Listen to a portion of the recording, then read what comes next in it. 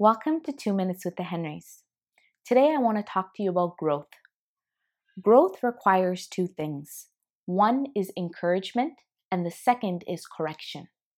Encouragement is easy for our hearts to accept, but correction requires a teachable heart to receive.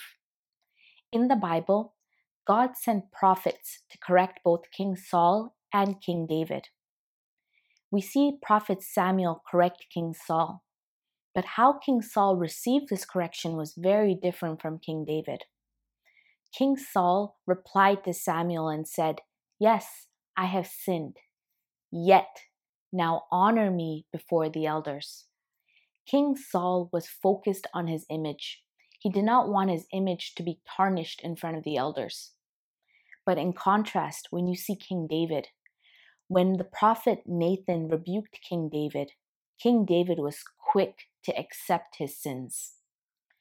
So I want to compare this correction to what I've seen my parents do in their garden. They grow grapevines, and I've seen them prune off and cut beautiful growth. And I wondered, you're cutting off what you're trying to grow. But years later, I've seen the benefit of pruning. I've seen the vines grow strong and bear much fruit and grow in order. Correction brings order into our life.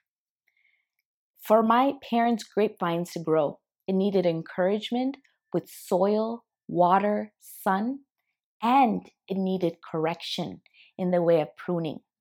Both of them together brought good growth and healthy growth.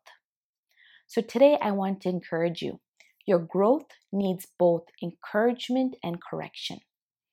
May we have teachable hearts to receive correction from the Lord.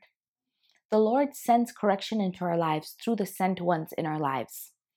May we have the teachable hearts to receive this correction, not get offended by correction, but grow with correction.